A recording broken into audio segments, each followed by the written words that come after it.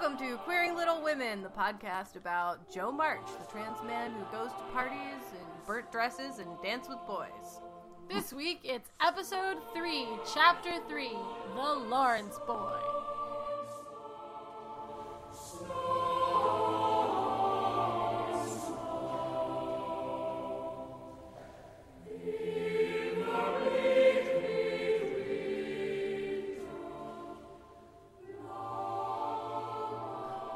So, I'm Joe. And I'm Maggie. Welcome back to the show. And we're going to just start talking about chapter 3 here in Queering Little Women. So, in chapter 3, the two older siblings, Meg and Joe, are invited to a party at, I think at Annie Moffat's house? No, it's Sally Gardner's house. Yeah. Pardon me. Yep. Sally Gardner, later Moffat. Spoiler alert. I think that's true. I think Sally Gardner marries Annie Moffat's brother. So, they go to a party, but there's lots of mishaps, lots of shit's burned. And they have to try to fake it and act like none of their shit is burned when all of their shit is super burned. Right, because she burns her hair, She's there, and her dress is burnt. Yeah, everything's just burnt. And they have to act like it's fine. And also, and her gloves are stained with lemonade. Which is funny because I wouldn't even think lemonade would really give you a wouldn't lasting think that. stain. A lasting scent, perhaps. Of lemon. Speaking of scent, I want everyone to know that currently we're eating a delicious candy called Uncle Joe's Mint Ball, which were given to me by Uncle Joe's self. Which makes you all aglow. I don't know how you can it says miss it that. keep you all aglow. It keeps you all aglow, yes. Yeah, and I also want you to know that Joe is podcasting with a top hat on to match. So, okay, I have a couple things I want to talk about in this chapter. So the summary, Joe goes to the party and meets the Lawrence boy, Theodore Lawrence. That's the big deal of this. Meg is wearing stupid shoes and sprains her ankle, and Joe and Laurie come to the rescue and take Meg home in the carriage. And that's what's happened. And that's what happens in this chapter. So, a couple things. First of all, Lou's favorite adjective for Joe is gentlemanly. It comes up many times. Joe's dress has a gentlemanly linen collar. I know. Which is like the collar of your dress is gentlemanly. You're really grasping at straws at that point. Really trying to make a point here. Yeah. And then later it talks about Joe, who didn't care much for girls or girlish gossip, stood about with her back carefully against the wall and felt as much out of place as a colt in a flower garden. Oh. Half a dozen jovial lads were talking about skates in another part of the room, and she longed to go join them. Joe just wants to be allowed to talk about skates. Yeah, I mean, it's really, in the first 3 chapters, and surely throughout the book, Lou is really driving home that Joe's a boy, Joe's a boy, Joe's a boy. Joe is a boy. Joe is trans. Joe identifies as a boy. Joe is a boy. Joe is a boy. Yeah. I will say that regardless of that, it's bullshit that I guess girls can't even talk about skates. That's weird. Yeah, I mean, the way that scene, and then Meg gives Joe, like, the stink eye. Oh, no. Like, you better not do that. Because, and Joe's, like, so wild that he can't even recognize that, like, that would be super that he's what he's supposed to do or not do, you know? Right. It's so funny. And then later, when Joe meets Laurie kind of behind the curtain in the other room, and they exchange names, Joe says, "But I ain't Miss March, I'm only Joe." My fucking edition takes out all the ain'ts. That makes me like Joe so much more. Yeah, and later Joe says, "I hate my name too, so sentimental. I wish everyone would say Joe instead of Josephine." Fucking A. And again, there's reference to Joe's gentlemanly demeanor. Now, I have something I want to talk to you about in this chapter, Maggie, that I think is going to blow your mind. You just got really... Because I have something that I really have been out of my mind excited to talk to you about that I noticed when I read chapter 3. Lay it on me. I really feel like you're going to, like, I don't even know what you're going to do. I'm so worried.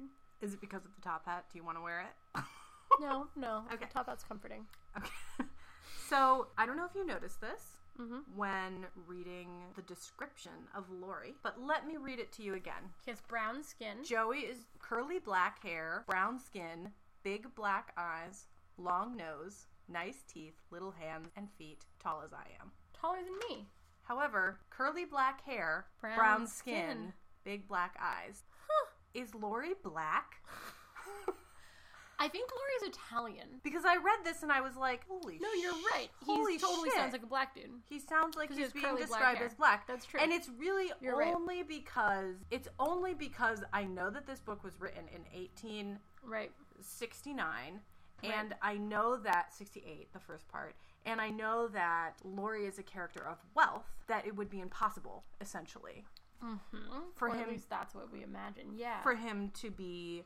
I think he's Italian. I actually recently got in a fight with my boyfriend about... Well, not a fight. We discussed what... Because there's... In later parts of the book, he's referred to as being Italian. Well, and he does talk about, like, traveling in Europe, and he went to school in Paris and in Beauvais. But they say things about his Italian nature, which, I mean... Because I think... I feel like there's something in here about his mother married an Italian... I just think... See, you know what this made me think, though? What? Is that, like... And I've seen all of these films depictions of Little Women, and of course, Laurie's always white. And in my mind, he was always white. Right. And then you read this description, and it's and like... that sounds like a black guy. I mean, yeah, it is. Curly black hair, brown skin, big black eyes. Like... Sure. Are you kidding me? Yeah. You know? Yeah. And so I'm just like, okay, what, like, is it the historical context that makes people... And because he's a character of wealth, that makes you assume that he... is white? I think that, because you know how Laurie's grandfather, I think there's like some anger about Laurie's mom, that it's like Laurie's father wasn't supposed to get married to Laurie's mother. Well, Laurie's mother was, I thought that the mother was Laurie's. The grandfather was on the mother's side. No. The grandfather, I think the grandfather's on the father's side. I thought it was on the mother's side because of the piano. Because the piano? No, I think that's a different person.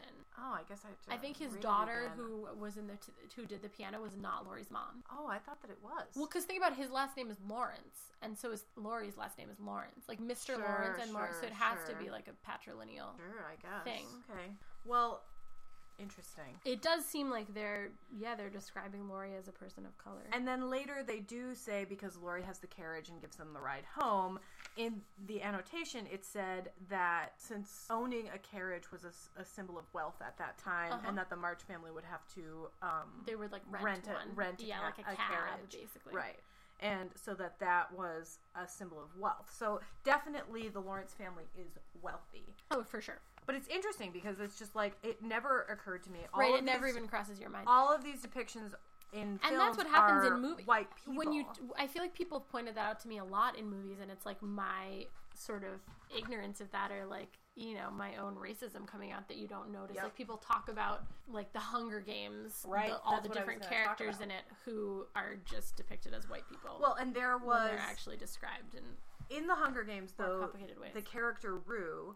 There was a big drama about that when the film came out. That she's obviously black. She was described in the book as black, Rue, and her character was depicted as a person of color, a black girl. And there was all of this bullshit racist stuff that came out that after the film came out, that was like, oh, were you like less sad that Rue died because she was black? That's just disgusting. And it was like, but that's what this made me think when I was like, holy shit! Like, it never how occurred to you. How much whitewashing has been going on with this character or with this whatever, that like you just assume that these people are white. And as a person who is white myself, like, I feel like I'm not the best person to speak to that. Well, thanks for highlighting that. Man. Sure. What are other things that we noticed? I didn't have anything about Amy in this chapter because she wasn't in it that much. Sure. Oh, it was so sad when Joe burns Meg's hair in the beginning. I kind of love that scene. In the beginning of the chapter, there's this lovely scene where Joe is in the garret eating apples and hanging out with the rat. Yeah, and reading and crying, you know? And there's this quote from one of Lou's journals that says, I'm in the garret with my papers round me and a pile of apples to eat while I write in my journal, plan stories, and enjoy the patter of rain on the roof in peace and quiet. And then Lou had this thing that they would do when they wrote in their journals where they would like read them later and then go through and make little notes. And they made a little note that was like Joe in the garret, like years later in their own journal, which was just so cute because that was written in 1855, which was about 10 years before Little Women was written. Also in the annotation, it talks about the real life people that the Laurie character is based off of. Oh yeah, I've been interested in that. Now, Lou states that there were two people that Laurie was based off of. One is a dear friend of Lou's named Alfred Whitman. Okay. And another one is someone whose name I'm not going to be able to pronounce correctly. Ladislas Winwinski. Swizinski, someone who was that Lou met while traveling in Europe. And so those two people were the ones that LMA said that Laurie was based off of. However, so no one from their childhood? There's wild speculation about who Laurie was based off of. Like, some people say it was Thoreau, some people say it was like Emerson, one of their famous neighbors. And lots of people think that it was them. Bronson, like, is been told, telling people, like, oh, did you see yourself as Laurie in Lou's book, etc., etc. So there's wild speculation about who Laurie is based off. I think essentially, but Lou themselves said that it was these two people, and in a letter to Alfred said, "Laurie is you and my Polish boy." Yeah. That's sweet.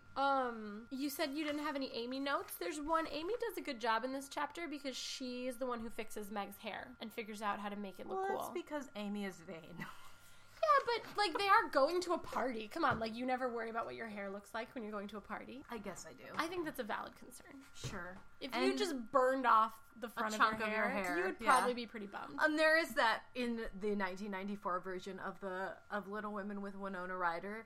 When she first meets Laurie, then there's this scene where he's like, oh, Meg is so, like, attractive or something, which is the way that it happens is a little different from how it happens in the book. But then Joe, it seems like he's having kind of like a reaction where he's like a little jealous that Laurie thinks that Meg is more attractive, and he goes, she's completely bald in front. Oh, I love that scene. I totally remember that Winona Ryder scene. Totally. That is funny. But that's not Do you think Joe has a crush on Laurie? No. I don't either. No, I don't. Right. I think that Joe has a very tender fondness. Right. And even at this point, I think it's a lot of like a fascination. What's the kind of crush where you kind of want to be that person? Yeah, sure. Yeah. A little bit? Yeah. I don't know that. Yeah, well, I guess, yeah, because he does say he wants to go to college and all of that stuff, and and sort of jealous of Laurie's life going to school in France and speaking French, and getting to have all these experiences that Joe would like to have. Yeah. And so I think that Joe is just at this point just like deeply fascinated with Laurie. It's just like, who is this new person? Yeah. And also just like relieved to find another boy that he can talk to and relate he has to. No interaction. Because he's essentially like in hanging out with his sisters all the time and doesn't really have much bro time. He just wants a bro. He totally just wants a bro. I know. I mean, he is gay, but that'll come later. I know. But I don't, because I know that that Joe is gay, or at least has attraction to men. Yeah, at least. Maybe has attraction to women too, but that would be, maybe we'll see it. Interesting.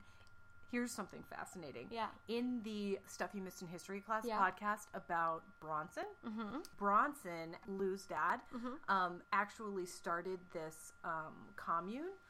Where, like, all the men had to live together and all the women had to live together? Yeah, it was called Fruitlands. Yeah. And started it with this guy, Charles Lane. And Abigail, historically, hated Charles Lane. They did not get along well at all. Did she go and live with him, though? So they all lived in Fruitlands, and then there was this big thing where Lane said that they needed to sleep sex segregated. And Abigail lost her shit and was like, if you do that, I'm taking the kids and I'm leaving. That's fucking And amazing. So there was in the, which I thought this was so fascinating, in the Stuff You Missed in History podcast, which is not particularly queer podcast, they were like, so Bronson and Charles Lane, they had this relationship. Who knows what it was really, what the nature of that relationship was, et cetera, et cetera. So Bronson probably was a little gay. Sure. And that's interesting. And that's why it would be such a great idea why don't we all just sleep sex segregated? Right. So I can hang out with Charles. Right. Yeah. Yeah. I mean, if there's going to be someone that's going to be a little homo flexible, it's going to be those fucking transcendentalists in Concord, Massachusetts. They're having a fine time. I love that. I don't really have very much else for my chapter one last 3. thing in my eternal Meg love and wanting. I think part of the appeal of this book is that I really wanted to have sisters. And, you know, and... You don't have any sisters? I don't have any sisters. I have 2 older brothers. I have 2 older brothers, too. Oh, yeah? But I also have an older sister. You also have an older sister. Is that nice? I don't have a traditional relationship with my sister because my sister has developmental disabilities. So I think that similarly, because I didn't have a traditional relationship with my sister, I sort of longed for something more similar to this type of relationship, or relationships that I saw with other people who had sisters who were more like more similar to them, peers or whatever. Yeah. Interesting. Because my sister is like something like 15 years older than me too, but oh wow. Yeah. So she was already an adult by the time, well, not an adult, but a teenager by the time you were born. Yeah. But because of her developmental disabilities, it was always like I felt like I was taking care of her. Sure. Anyway, this family moment where Meg says, "I declare it really seems like being a fine young lady to come home from the party in a carriage and sit in my dressing gown with a maid to wait on me," said Meg as Jo bound up her foot with arnica and brushed her hair. And I just think that's like, I love that they like, I don't know, I love that Meg wants all of these fine things, you know, and expensive things, but like actually finds a way to take that kind of pleasure in like her own real life. Just like, look at that, I got to go to a party and now someone's taking care of me and brushing my hair, and I just think it's so sweet. Yeah, I loved this chapter. I was telling you before, I feel like it's so... It makes me feel like I'm being hugged because it's so familiar, and it's so... I just feel at home in it, you know, in that particular it's really chapter. Yeah. The mischief of and Jo. It's fun that they both get to go to the party, and they both get to have the kind of time that they want to have, you know, like Meg gets to go out and dance and be sort of fashionable lady, and she gets invited to Annie Moffat's house in the future, which we're going to get to later. Oh, that's fun. And then Jo gets to make her new bro friend. Yeah, and dance and his be new bro friend. Ridiculous. Yeah. Okay, well, that's all for this week, I think. Yeah. So if you want to interact with us or call us or contact us sometime or join us or guest star or whatever, you can contact me and Maggie at queeringlittlewomen@gmail.com. We just love to hear from you. We'd love to hear what you think. We missed something. And we don't twit, so it's really definitely pronounced tweet, but Jo's not into that. No. So we don't do any twitting or any other things like that. So if you wanted to if you want to tweet us, we're real sorry about that. You're going to have to... You could just try tweeting anyone. Just try tweeting it if in you general. are someone who likes to send things in the U.S. Post... Oh, do we want to reveal our addresses? You can email us at queeringlittlewomen@gmail.com, and I will share my address with one person, and then you could send us something in the U.S. Post. We would accept that. That would be delightful. That would be lovely, because we do... You know, obviously we're talking about a book that was written 150 years ago, so we have a fondness for older things, is what I was going to say, and traditions. I personally love the U.S. Post, so... I love the U.S. Postal Service, too. It's a great deal. I do not want to be misrepresented. Oh, and just to... Our producer Kyla is suggesting that we close with the Pledge of Allegiance. So we'll see you next time on Queer Little Women. Not do that. And I pledge allegiance. No, stop it. No, I'm pledging to no myself. Allegiance to anything.